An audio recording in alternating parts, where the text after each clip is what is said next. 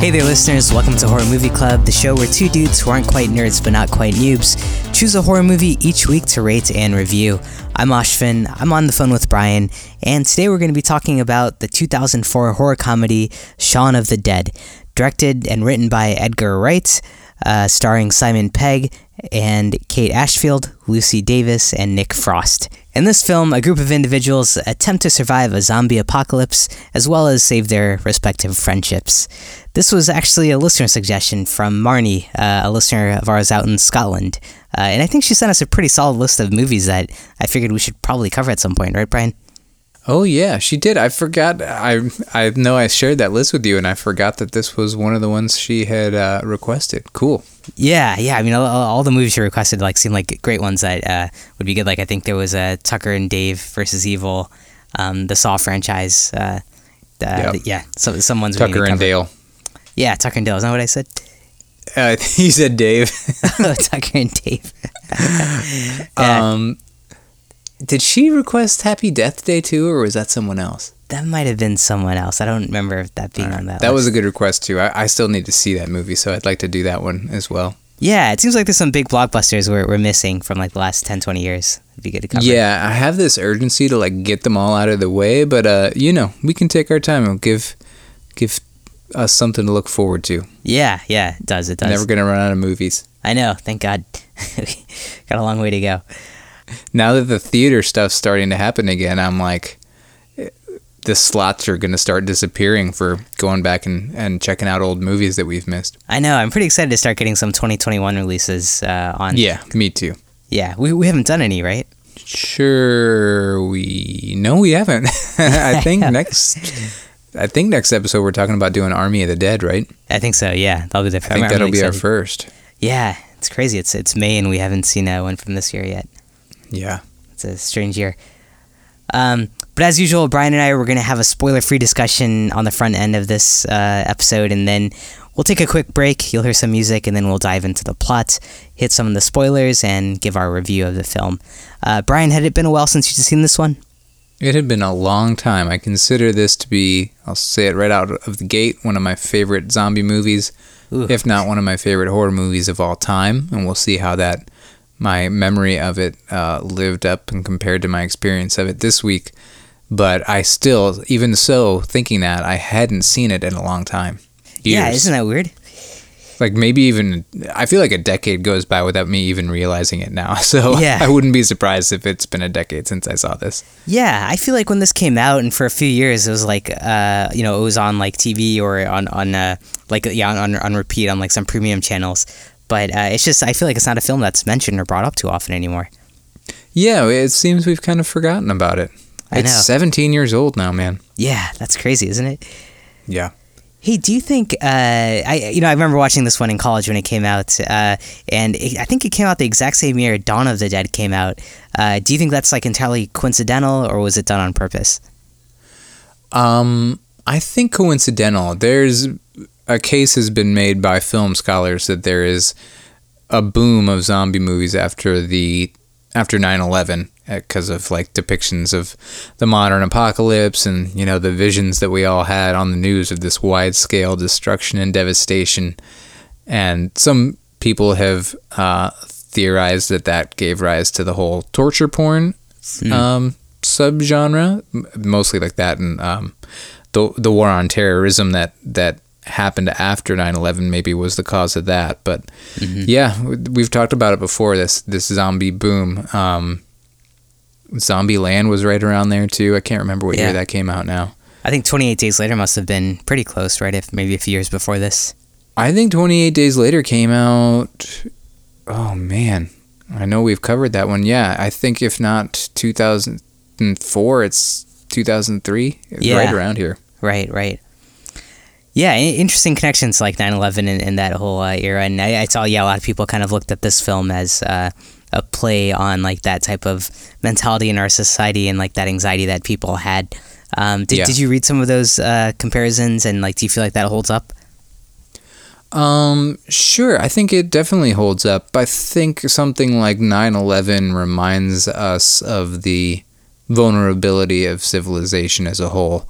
Yeah. And I think no better subgenre of horror illustrates that than a zombie movie, because not only is it like the crumbling of infrastructure and just you can see physical devastation around the city, but human interaction kind of falls apart in a lot of these zombie movies too, right? Yeah, I know, and zombie movies are so perfect for that. I think we talked about that a bit in like when we have like watched Shaun of the Dead or any of the George Romero works. But I always feel like that's kind of like a subtle like subtext, whereas like in this one it kind of takes it head on.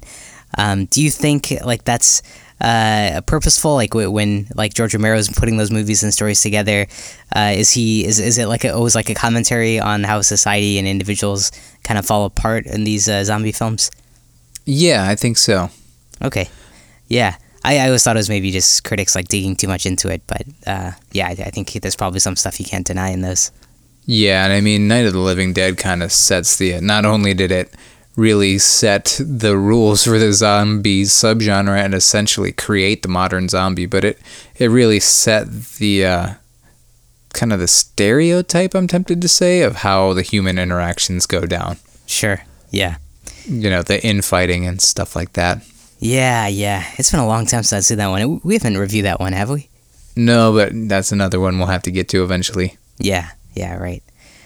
But I'm with you. Like, this is definitely one of my favorite zombie films, at least from back then. So it's cool to revisit this one after so many years. And isn't it crazy, like, how big Simon Pegg has gotten since this film? Yeah, man. He's kind of everywhere. And Yeah. places you wouldn't really expect him to be. There's a kids show called The Gruffalo. It's like an Amazon, just one-off little short film based on a book, and Simon Pegg is the narrator. Oh, are you serious? Yeah, it's weird to hear him. He's a pretty big deal. Yeah. He's done like Star Trek, I think, and Mission Impossible. He was recently in that show The Boys. Have you seen that one on Prime? I haven't seen that one, no. I wasn't crazy about him in that one, but it seems like he's still going strong. This TV show you're talking about, it's probably a new one.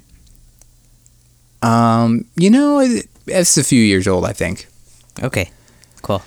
But yeah, he wrote or co-wrote all these movies of the Three Flavors Cornetto trilogy, as it's been called. Did you see that? Yeah, have you seen all three movies? It's this, Hot Fuzz, and The End of the World?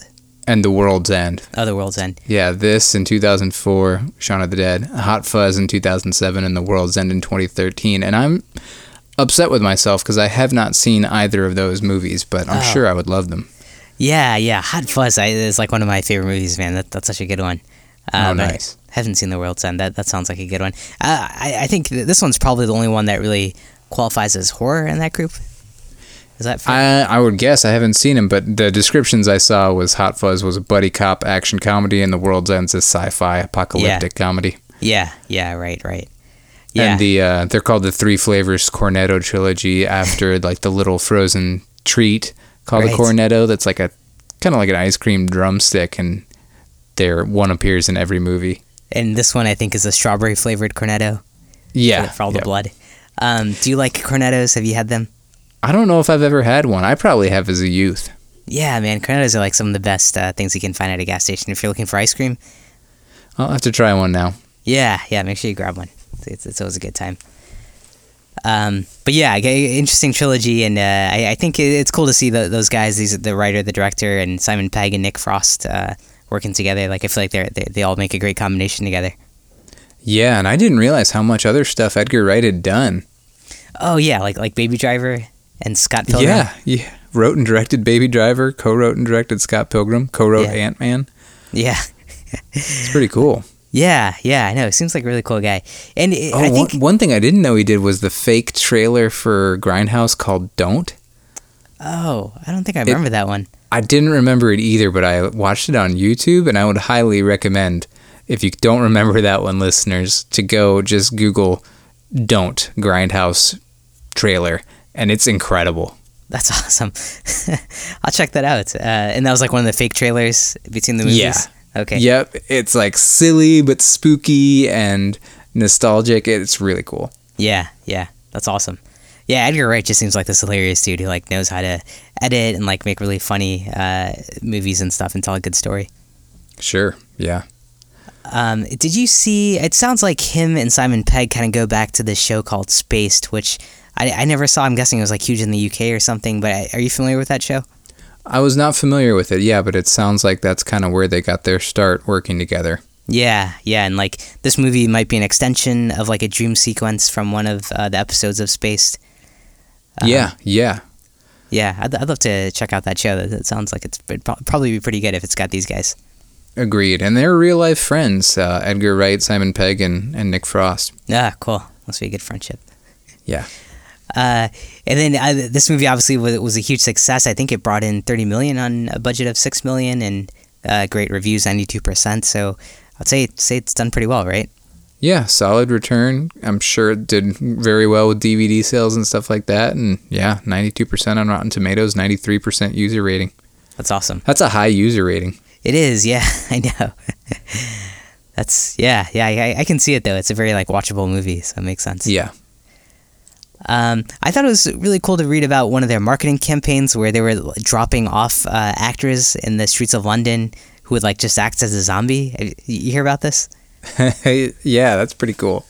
Would you, if you saw someone on the street acting like a zombie, like would you think, oh, this has got to be for a movie, or would you do what I do, which is just kind of ignore them and try to get away?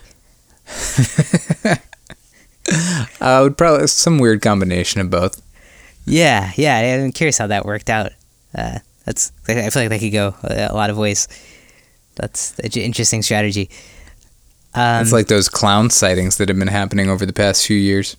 Yeah. A clown though you see and like something's up, but someone on the street acting like a zombie, you kind of just assume like I'm just gonna ignore that person, or probably shouldn't make eye contact or something. There's probably a zombie walk somewhere nearby. Yeah, exactly.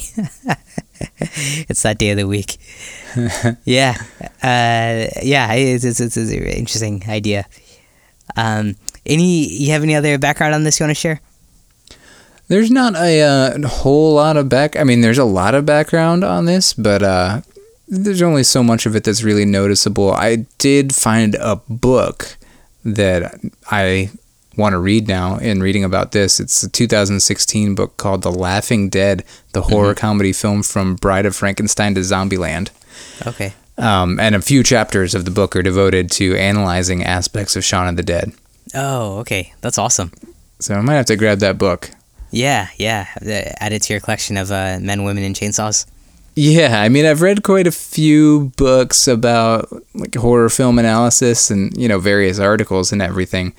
But it'd be interesting to read about horror comedy analysis, because comedy itself is kind of hard to analyze. It is. And I notice sometimes when we review a horror comedy, it gets a little weird to just list out the jokes and be like, yeah, that was funny. Yeah, that was funny too. It's hard to describe why things are funny or why they work. Yeah, it is. It really is. I just feel like there's so much to comedy, almost similar to horror. Like it comes down to like the editing, like the way it's shot, the pacing, and everything to deliver a joke. It's more than just kind of like what you see, right, or what's said. Yeah, it's like the delivery and everything.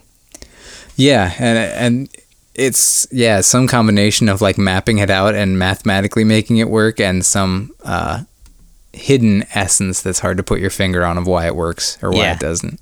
Yeah, exactly. But I don't know. It seems like this Edgar guy seems to know the formula. I think so, yeah. Knocking it out. Just based on this one movie I've seen of his. Gosh, I don't think I've seen any of his other movies. Oh, I've seen Scott Pilgrim. Have you seen Baby Driver? No, man, I need to see that. Oh, that's a fun one. And I always feel like his soundtrack's really good too. In this one, he hits up like some Queen songs, and then I remember Baby Driver had like a great soundtrack as well. There's a great Queen sequence in this. And then also the score to this was great. It was by Pete Woodhead and Daniel Mudford. And it was very much an homage to scores from the likes of Fabio Frizzi, that Italian composer who did a lot of like Fulci and stuff like that, and Goblin, who scored Suspiria. Oh, yeah. Oh, cool. Yeah, that's awesome. Yeah, I feel like they nailed that vibe really well. Yeah, it was nice to watch this movie after our past 3 years of really analyzing horror, because there is a lot of little nuggets, like homages, inside jokes, stuff like that. Yeah. Yeah, I know. I feel like, I as much as I love this movie like a long time ago, I probably missed like half the jokes or half the references, right? Right, yeah. There was a restaurant called Fulci's that I'm sure that flew right over my head. Oh, man, that flew over my head this time, too. There you go. Good catch. That's awesome. Great. Well, do you have an Ohio connection for us? I do have an Ohio connection from our friend Alex, who owns the Jukebox Bar and Restaurant in Cleveland, Ohio. The Jukebox is now open, so get their food on Uber Eats, come check out their patio, or pop in and buy some of their retail stuff. Try some of those pierogies. And Alex connects every movie we watch to our home state of Ohio for us. I can't remember if I already said that. But he says Shaun of the Dead is a 2004 horror comedy that, for many, brought the zombie film genre into the mainstream. Good point. In later years, Zombieland, The Walking Dead, and I Am Legend would further popularize the genre. It is in many ways remembered for its iconic movie poster cover where the protagonist, Shaun, is depicted in the window of a subway car amidst hordes of zombies pressed against the glass under the tagline, "Ever felt like you were surrounded by zombies?" This image was resurrected in April 2020 and trended wildly on Twitter when groups of American protesters angrily stood in defiance of local state health orders which forced certain businesses closed as a result of the pandemic. Oh. The images of these protesters were photoshopped side by side with the Shaun image, where you can clearly see life imitating art. The main photos circulated during this period were of those protesting Governor Mike DeWine's mandated business closures in Ohio. Ah, interesting. Yeah, so I'd encourage the listeners to go check out those photos. You could probably just Google protesters Shaun of the Dead. Yeah, wow. That's cool that they're kind of bringing this back in light of what's going on right now. Yeah. Actually, that's one thing that, before when we were talking about like 9/11 and how these movies were spurred from then. Watching it this time, did you feel like there might be some semblance to what's going on in our society these days with the pandemic and everything? Yeah, certainly. Not only the pandemic and, this is about the pandemic, but the vote, the last year's election as well. Yeah, sure. The whole kind of like apocalypse mentality and the society breaking down. Yeah, Something spreading, yeah. Yeah, time yeah, and giant crowds of people just doing their thing. Yeah, as they do. All right, cool. And hey, sorry, actually, you were right earlier. Right? I think Marnie also did suggest Happy Death Day. I didn't remember that one off the list, but yeah, you're right. So cool. Thanks. Well, we'll cover that one too, Marnie. Thanks for the great list. Yeah, I'm excited to see that one. Hey, man, before we keep going, I haven't asked for reviews in a while at the top of the show, so I'm going to do it now. Go for it.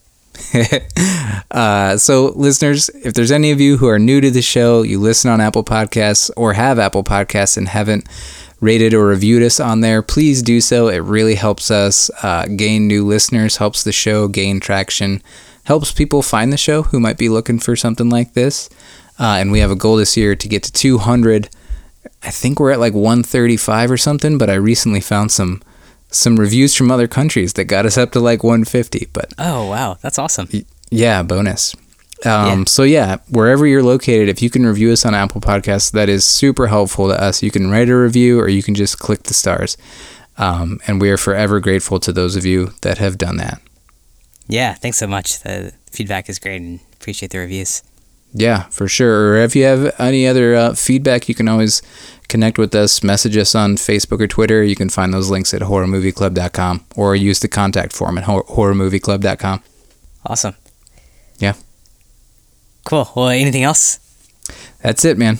All right. Well, do you mind if we take a quick break and then we can come back and talk about the plot and hit the spoilers and get to our review?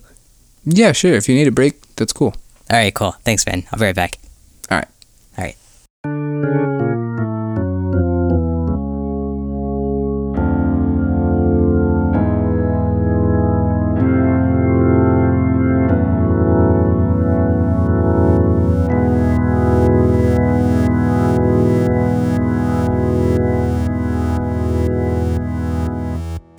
Hey, man. I'm sorry. Everything okay? No, Brian, I'm really sorry. I can't smell it over the phone. It's okay. Hey, that joke in this movie, did it make you miss the fear of farting in front of people? Because I feel like for the last year, we haven't had that fear. Do you realize that's been missing from our lives? Farting in front of other people. Yeah, or like, trying to be under the radar with that, or worrying that like you farted and someone's gonna smell it and know it's you or something.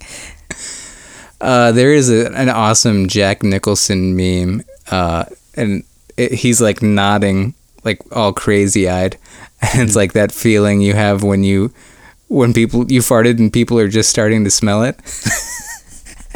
Yeah. Is that how you feel?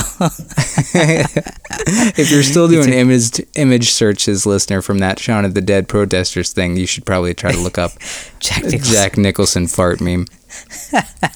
Is that your reaction usually?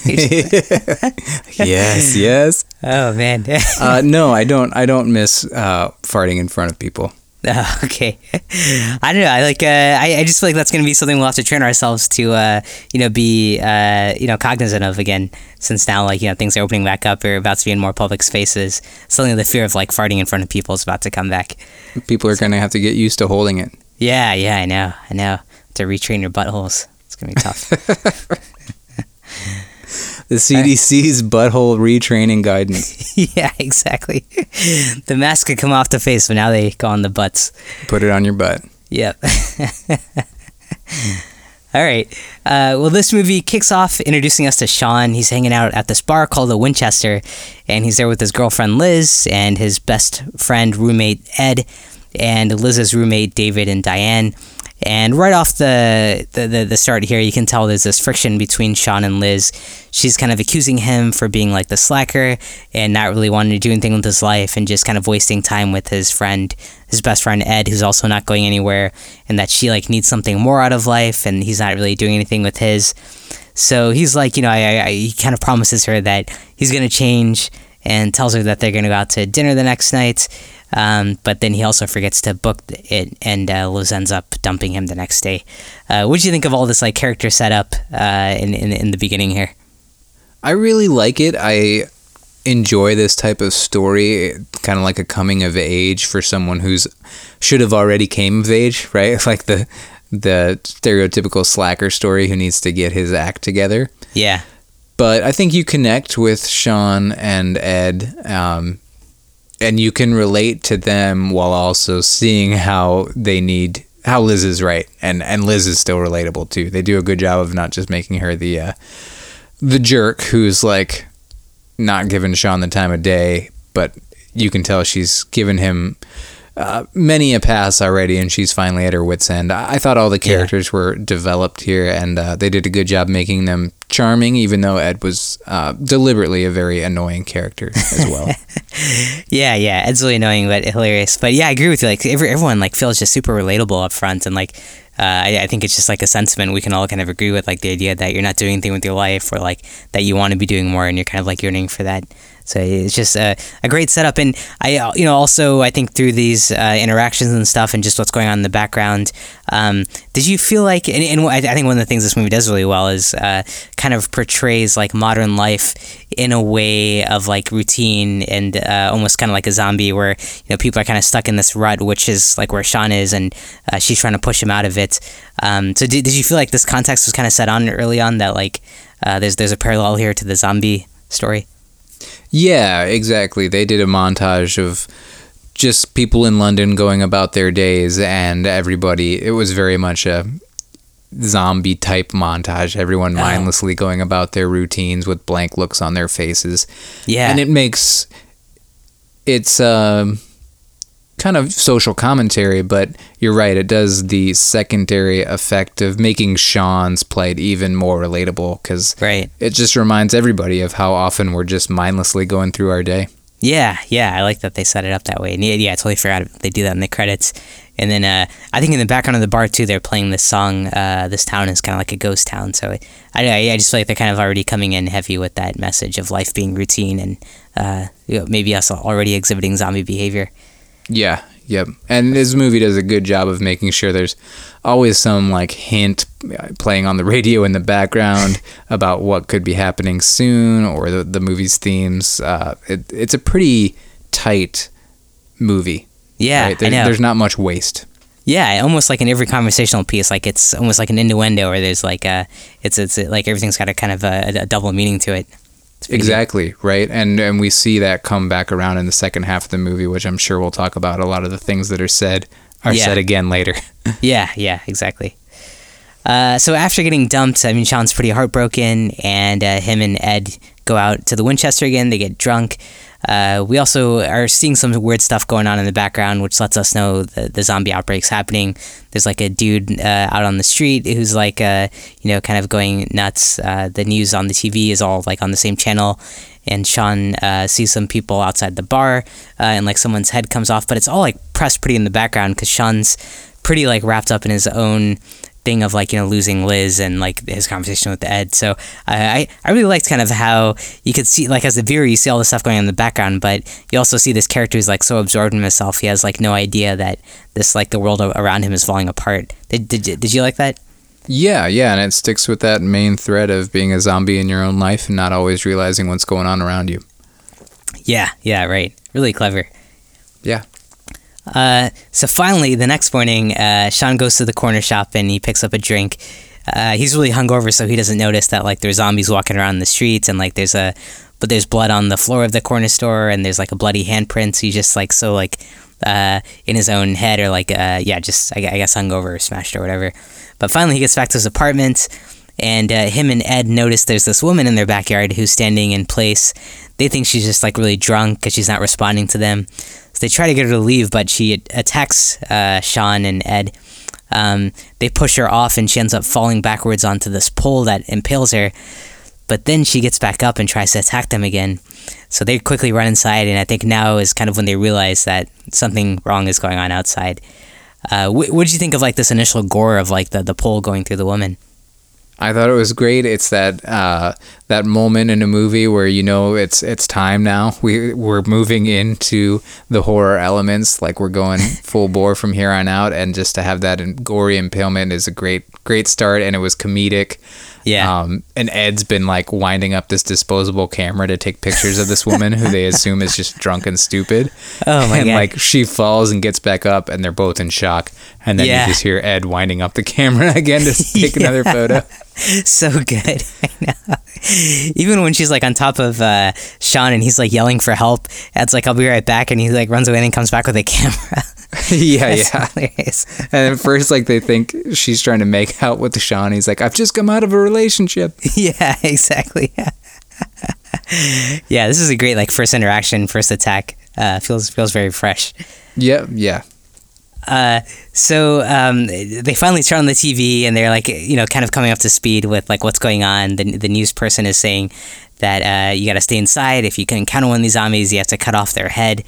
They now notice they've got 2 zombies in the backyard, so they go outside, and this is one of my favorite scenes. They're trying to find things to attack them with, and first like they throw some like random things that they found in the kitchen or whatever, and they miss. Then they're like going through a record collection and like kind of picking out the vinyls that they don't like and throwing it at them. I love this scene, like going album by album, trying to figure out which ones they could destroy. Did you like this? Yeah, that was fun. Yeah, fun way to sneak some comedy into it. Yeah, so great. Finally, they get some weapons, like a cricket bat and I think a shovel, and they start killing these zombies. So at this point, they've realized what's going on. They know that they're in trouble. So Sean decides that they need to go save his mom, who he was supposed to visit that day, and then go save his now ex-girlfriend Liz. So he makes this plan. They head out to his mom's house where they pick her up. She's with his stepdad, who Sean doesn't have a great relationship with, but his stepdad has fallen ill because he's been bitten by a zombie, and he's kind of like slowly converting. So he's trying to tell his mom, like, the stepdad is turning into a zombie, but she doesn't believe him because they've never had a great relationship. So they end up taking him with them. What did you think of this whole setup between him and his stepdad? Did you like that kind of character building there? Yeah, it was good character building, and it was a nice, awkward, challenging, complicated position for him to be in. Like, he doesn't really like his dad. He knows his dad's probably a zombie. Like, he thinks he'll be able to kill him, no problem, but he's still pretty human, hasn't, like, turned yet, so he can't quite do it, and his mom loves him and is in denial about her husband being bitten. Yeah. Yeah, it was I know. good. A good avenue for some character building and for a touching moment pretty soon. Yeah, yeah, and like that background of like them not getting along to begin with, it makes it even more harder for him to like kind of get his mom to believe that the stepdad's turning into a zombie. I like that setup and there. interpersonal complications, uncomfortable social situations, hitting those zombie tropes right on the head. Yeah, exactly. In an effective way. Right. And there's been some nods to other movies along the way here that I'm just gonna sneak in real quick before we keep going. Yeah, let's hear them. I probably missed them. When they go to get Sean's mom, who's named Barbara, Ed yells into the phone, "We're coming to get you, Barbara," which is a riff on "They're Coming to Get You, Barbara," which is from Night of the Living Dead. Oh, wow. I'm pretty sure there was an Army of Darkness reference when Sean is at work taking attendance at this like box store that he works at and says Ash couldn't make it into work today. Oh, I'm pretty sure Ash worked at some big box store in Army of Darkness, even though it's been forever since I've seen that. No, I think you're right, yeah. And when Sean is telling Liz that he's going to mend his ways and take her out for a proper date, he's trying to reserve a table at a place called Fulci's. Damn. Wow, you caught all of these? I caught all of them, yeah. Nice. There That's may awesome. be more that I missed, too. Right. Yeah, no. That's crazy. I missed all those. Good ones. Proceed. Yeah. So then, speaking of interpersonal relationships and struggles there, he goes to Liz, who broke up with him the night before, and climbs in through the window and says he's there to save her and her flatmates. So there's a bit of a fight that goes on, but eventually they go with him, and they get in the car, and at this point I think they all drive. They all drive to. They're on their way to the Winchester. They figure that's probably the safest place to be. They got boarded doors there. They figure they can hide out in that bar until this all blows over. On their way there, though, I think the stepdad dies, and they have to abandon the car, and Sean kills him. But actually, Sean doesn't kill him, right? They just lock the doors and keep him in the car. Yeah, and then they have to abandon the car. Yeah. But before they do that, I think there's a touching scene that you're talking about where the stepdad kind of like bonds with Sean and then tells him it's been hard, like kind of trying to be your father and stuff, right? Right, and I've always loved you. Yeah, did that scene hit you? Yeah, for sure. Yeah, surprisingly. I think everybody in this movie, too, is a really good actor, so... Right. So you're sold on things, even though it's a lot to juggle with the tones here. Like, horror comedy, even though it seems easy, when you see it done poorly, you realize it's not as easy as it looks. Oh, yeah. So they juggled that well and snuck in these touching moments as well. And I can't remember the actor's name who is his stepdad, but... he seems like a famous guy, right? I feel like yeah, he was in Love. He's a pretty popular British actor. He was in Love Actually. He was the dude. The rocker? The rock star guy, yeah. Yeah. Okay. Yeah. The movie's got a surprising amount of heart, and it hits you from time to time with these kind of sentimental moments. And there's another one, too, I think, later. But yeah, so that's a sweet scene, and then they have to abandon the car, and they make their way on foot to the Winchester. On their way, they encounter a group of zombies, and one of Liz's flatmates is like the Strama instructor. So I thought this was funny. They kind of pretend like they're zombies, and they're able to slip by the zombies. Have you seen that happen in another zombie movie by any chance? I think they do that in Walking Dead at one point, don't they? I think so, yeah. Or like they cover themselves in the blood, or yeah, somehow. I feel like I've only seen that trick. Cover themselves in blood and gore and shuffle in The Walking Dead. Got it. Okay. Yeah. So here, I guess, yeah. So, 60, how many years ago? 16 years ago. Am I doing the math right? 17. 17 years ago, yeah. This is kind of them pretending to be zombies, shuffling. This is a pretty funny scene there. So they break into the Winchester, and there isn't much there inside, and outside the zombies are kind of crowded around the bar and breaking in. They find out that Sean's mother got bit on their journey there, and I think this was like another emotional scene where Sean has to put his mother down. I thought that was really sad. Did you? Yeah, I mean, that's a heavy scene. They have a touching moment between the two of them, and then Sean has to be the one who ends up doing it. Like, he's got to blow his own mother's head off. Yeah. That's kind of... Which is heavy stuff to have in a movie like this. So it didn't shy away from things. It juggled it all really well tonally. Yeah, it did. And then when it got heavy at moments like this, it kind of just even hits harder. Yeah. So the mob of zombies eventually break into the bar. Liz's flatmates end up getting killed. Hey, is there a reason one of them looked like Harry Potter? He didn't look like Harry Potter. What? Are you kidding? He was the exact replica of Harry Potter. He's like a grown-up version of Harry Potter. I thought like that's what he was going for. Just a British guy with glasses. Yeah, like round glasses. And then I thought he like kind of dressed like him too. You didn't think so? I didn't think so, but I'll give you this. All right. Ever since I realized that Josh Hartnett actually does kind of look like a young Tommy Lee Jones, I've been second guessing all the crazy things you say. Maybe you're right. Should we go back to the George Costanza thing? I'm not ready. Not ready for that one yet. Yeah. I thought like someone's gonna make fun of him, like this. Who's this Harry Potter looking dude? Or like that's what like they were going for, but you didn't think it was like obvious. No, it didn't jump out at me. Okay, all right. So you're down to Sean, Ed, and Liz with fighting off these zombies that are coming in there. Ed gets bit, but the three of them make it down into the basement. Ed gives a final goodbye to Sean, and they've kind of had a journey through this movie where everyone's like, Sean, you got to move on and stop being friends with this guy. He's just holding you back. And Sean also at some point kind of goes off on him. But I thought this was a great scene of them kind of like reconciling and, you know, kind of appreciating one another and their friendship. So I really like their friendship. Were you bought into that? I do too, yeah. And they do a good job of simultaneously making Ed somewhat endearing, but also making it very clear that this dude really is not going to change, and he's a horrible decision maker, and he truly is holding anybody who's with him back, unfortunately. Yeah. He did not like too many redeeming qualities. He was what he was, but he's pretty funny though. Good laughs. He was funny, and like you said, that we haven't explicitly said so, but his fart joke is like he'll say sorry about something, and Sean will think it's about something else, and then he'll just look at Sean and go, "No, I'm sorry," and then the smell will hit Sean.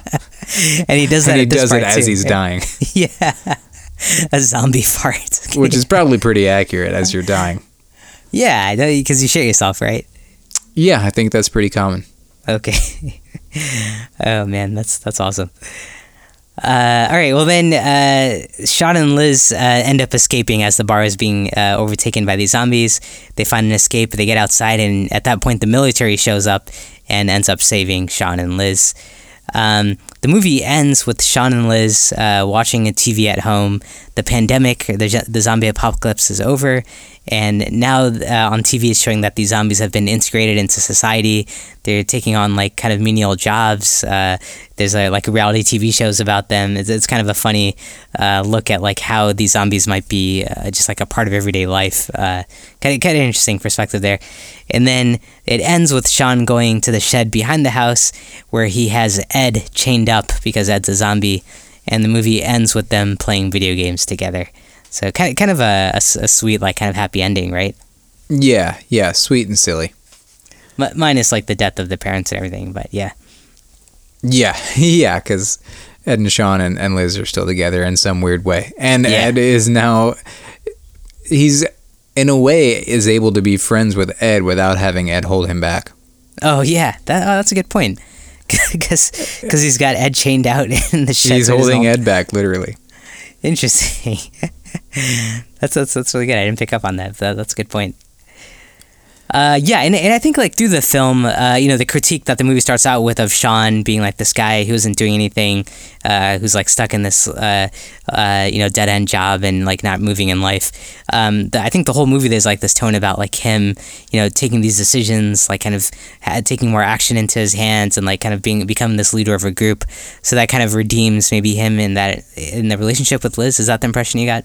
Yeah, he really takes charge throughout the apocalypse, and he makes decisions, even if they end up being the wrong decisions. Yeah. He learns, it's better to stand up and do something and fail than to just not do anything. I see. So you think that's what the story, like the message of the movie was, like it took the apocalypse to get Sean to like kind of stand up and realize doing something is important. Yeah, I think he just needed this fire under his ass to stand up and take action, and he needed to realize that once he took action, it didn't mean everything would magically be okay, but that it was still better to take action. Interesting. Yeah, but that part gets a little cloudy because, and one small beef I have with the movie, and it's part of just the movie in general, is that it's not always clear where they're gonna go or what they're trying to do. Yeah. And that's just the story. They don't know the safest move, and it's on Sean, and he has to choose something, and it could be right or it could be wrong. So I hate to knock it for that, but it also, I feel like the pacing or the plot suffered a tiny bit just because there isn't as much urgency, because they're trying to get to the Winchester, but none of them feel that great about going to the Winchester. So as the viewer, you're not like, man, I hope they make it there. Obviously, you don't want anything bad to happen, but you're not as on board with the individual goals aside from the very broad goal of just surviving.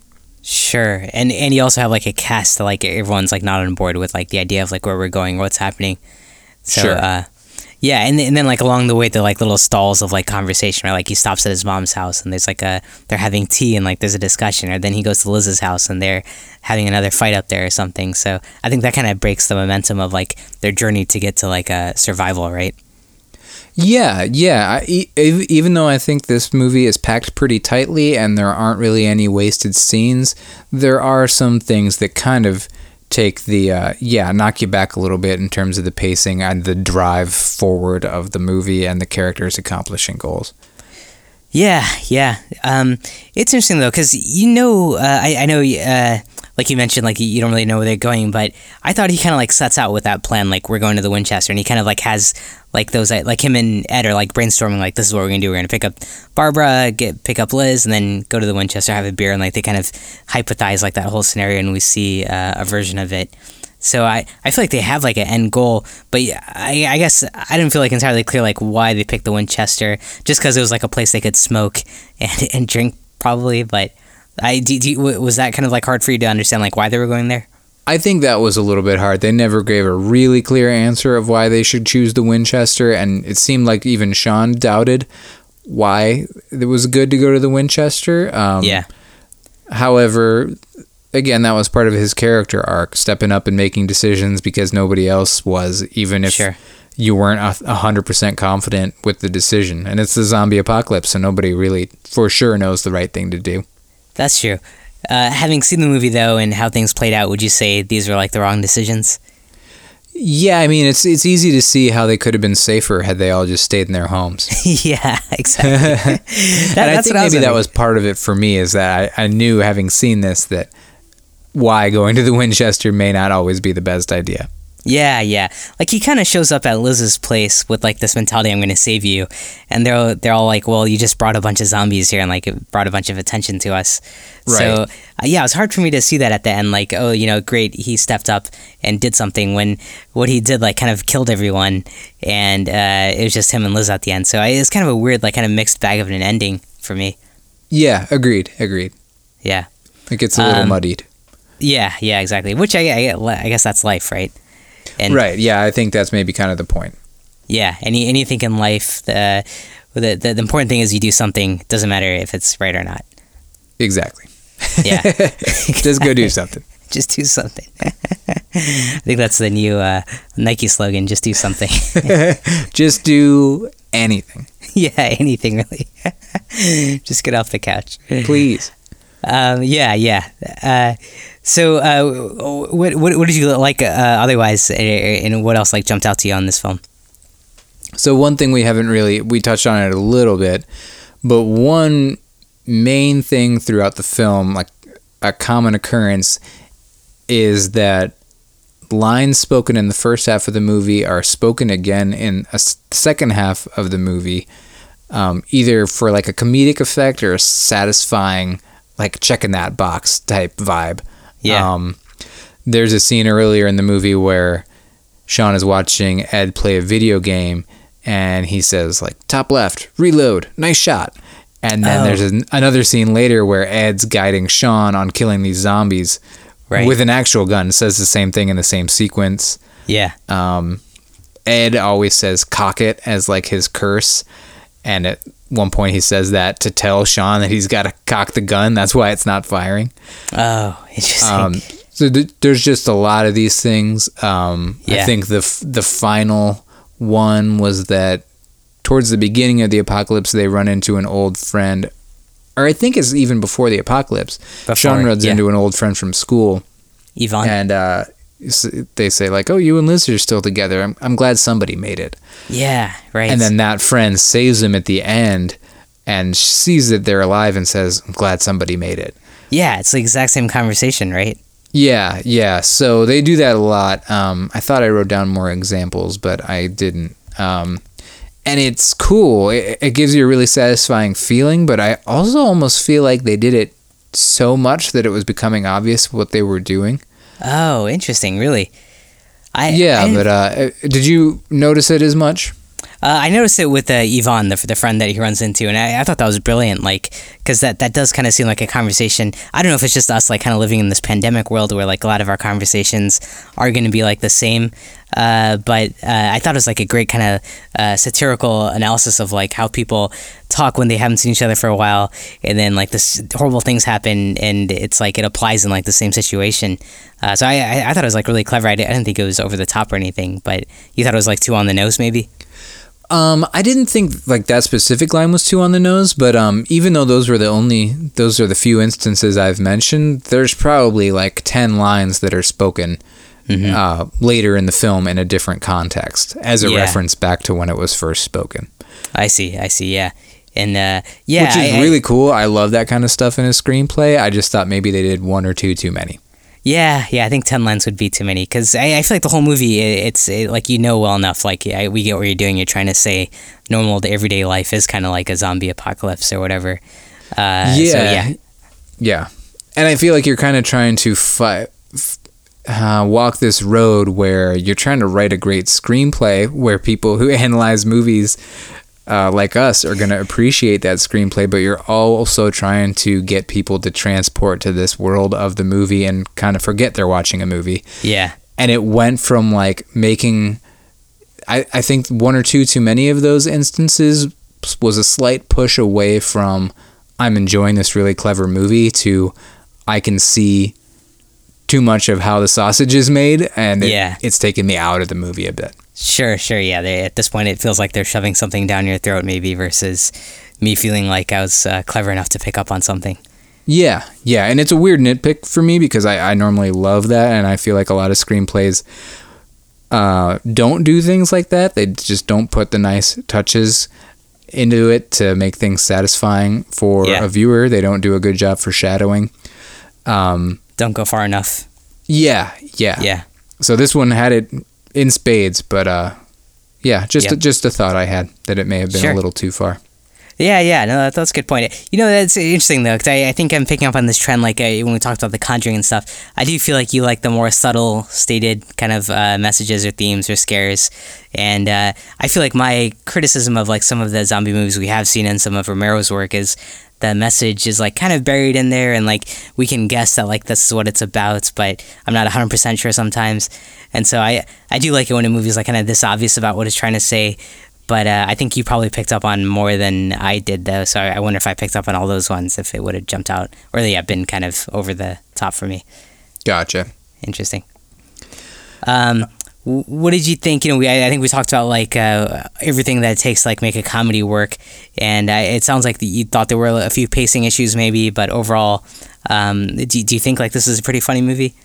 I think on the comedy front, this movie really succeeds. The jokes are legit funny. I don't think there's very many jokes that missed, you know? If it was a small joke that was supposed to get a slight chuckle, it got the slight chuckle. If it was a big laugh moment, it got the big laugh. I don't think there were many swings and misses from my perspective. How about you? Yeah, no, I agree. I think a lot of it was just like how fast like it was, or the editing, like how every joke was like delivered.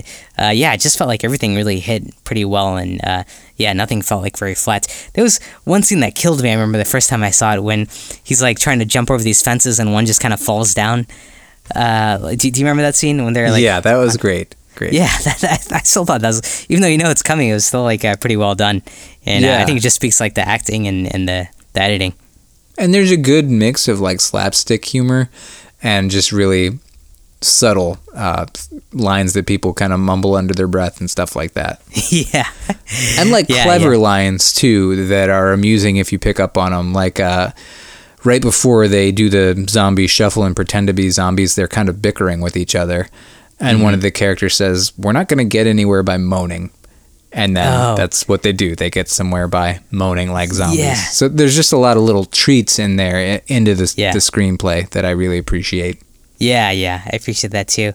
And then I thought even the character dynamics were really well played out. Like they threw in character friction points that, like, you know, I don't think they needed to, but I think it added to the film. Like the relationship he has with the stepfather, his relationship with Ed, and then the other roommates, and like their friction, and then him and Liz, and then the Liz's flatmates and Sean. I just feel like every character had like a unique relationship with the other, and that kind of just added to the dynamic of the story. Yeah, man. I think that everything was really relatable in terms of the character complications and friction between characters. I think so many times in zombie movies, we see like really big friction points, like an affair or two alpha men egos bumping up against each other.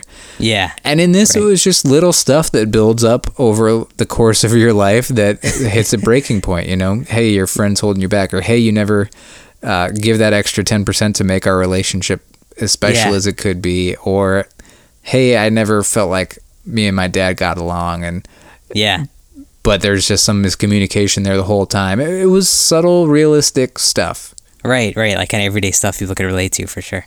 Yeah, I think kind of like the everyday tiny dramas that are still, you know, they aren't quite as sweepingly dramatic in a movie setting, but they are dramatic and meaningful and a big deal in our lives. I thought it was a really relatable story. Yeah. It's kind of like taking everyday life and putting it under the scope in the midst of like some kind of catastrophe like this, which I think you're right. It has like a whole different impact, and it's not like the big blockbuster kind of, you know, these crazy things are happening and we've done crazy things to each other, but it's just kind of like your everyday life problems suddenly magnified in a way. Yeah, and that goes back to that theme of people kind of just living their life as zombies without thinking about it, and how you just kind of go through life ignoring these minor problems, you know, like, I'm not eating right, but it's not a huge deal. And then suddenly you're not eating right for 10 years and it's become a big deal. Like, that's just one tiny example. But I think so much of what was going on between the characters was stuff that had been building over years and years and years. And then everyone had to finally face it. Even Liz's flatmates, right, they were a couple, but the dude was secretly in love with Liz, and kind of everybody knew it and no one ever said anything. So and it was like brought up like 2 or 3 times, and finally like the girlfriend calls him out, like, we all know you do it, right? Or you're in love with her. Right. So it's like these tiny things bubbling under the surface that everyone's just kind of been a zombie to, you know, if you want to go with that symbolism. It was cool. I thought I really appreciated it. Yeah, me too. I think it's been a while since I've seen something that clever, so I really appreciated that. Good. You've brought up the editing a few times, and I think that really is, it sounds like that's a trademark of Edgar Wright's work. I think so, Kind of like a manic editing and fast, but it still feels organic and makes a movie flow like a typical blockbuster adventure movie. It's not like distracting. It just like really helps everything feel more cohesive. Like these fast cuts, like while a character is narrating something, it'll like kind of jump to certain things. Cutaways to like a scene from the past or something like that. I like that a lot. That's I think that's a signature move of his. I feel like I can definitely remember that from Hot Fuzz, and I'm sure it's in his other films as well. It's almost got like a Family Guy-ness to it in a way. Oh yeah. Like these flashbacks are like shifting over to like another scene or something. Sure, yeah. A side scene, yeah. Right, yeah. He does that really well. Mm-hmm. Acting and everything you were on board with, and gore. How'd you feel about all that stuff? Yeah, I thought the gore looked really good, especially there's a scene where the douchey boyfriend who Liz lives with gets ripped apart, and I think that looks really good. Yeah, when his intestines are pulled out. Yeah, that was very similar to a moment in Day of the Dead, so I feel like there may have been a nod there as well. That's great. Yeah. I agree. One thing that kind of bugs me was that the zombies are like super slow in this one, but I think if they were any faster, the movie would have probably been a little scarier and maybe might have pulled away from the comedy. So maybe in this one you kind of needed like really slow, dumb zombies for it to work. I think it'd be hard to make a horror comedy with fast zombies. Yeah. That's true. Yeah, that would be kind of tough. Maybe there is one, but I can't think of one right now.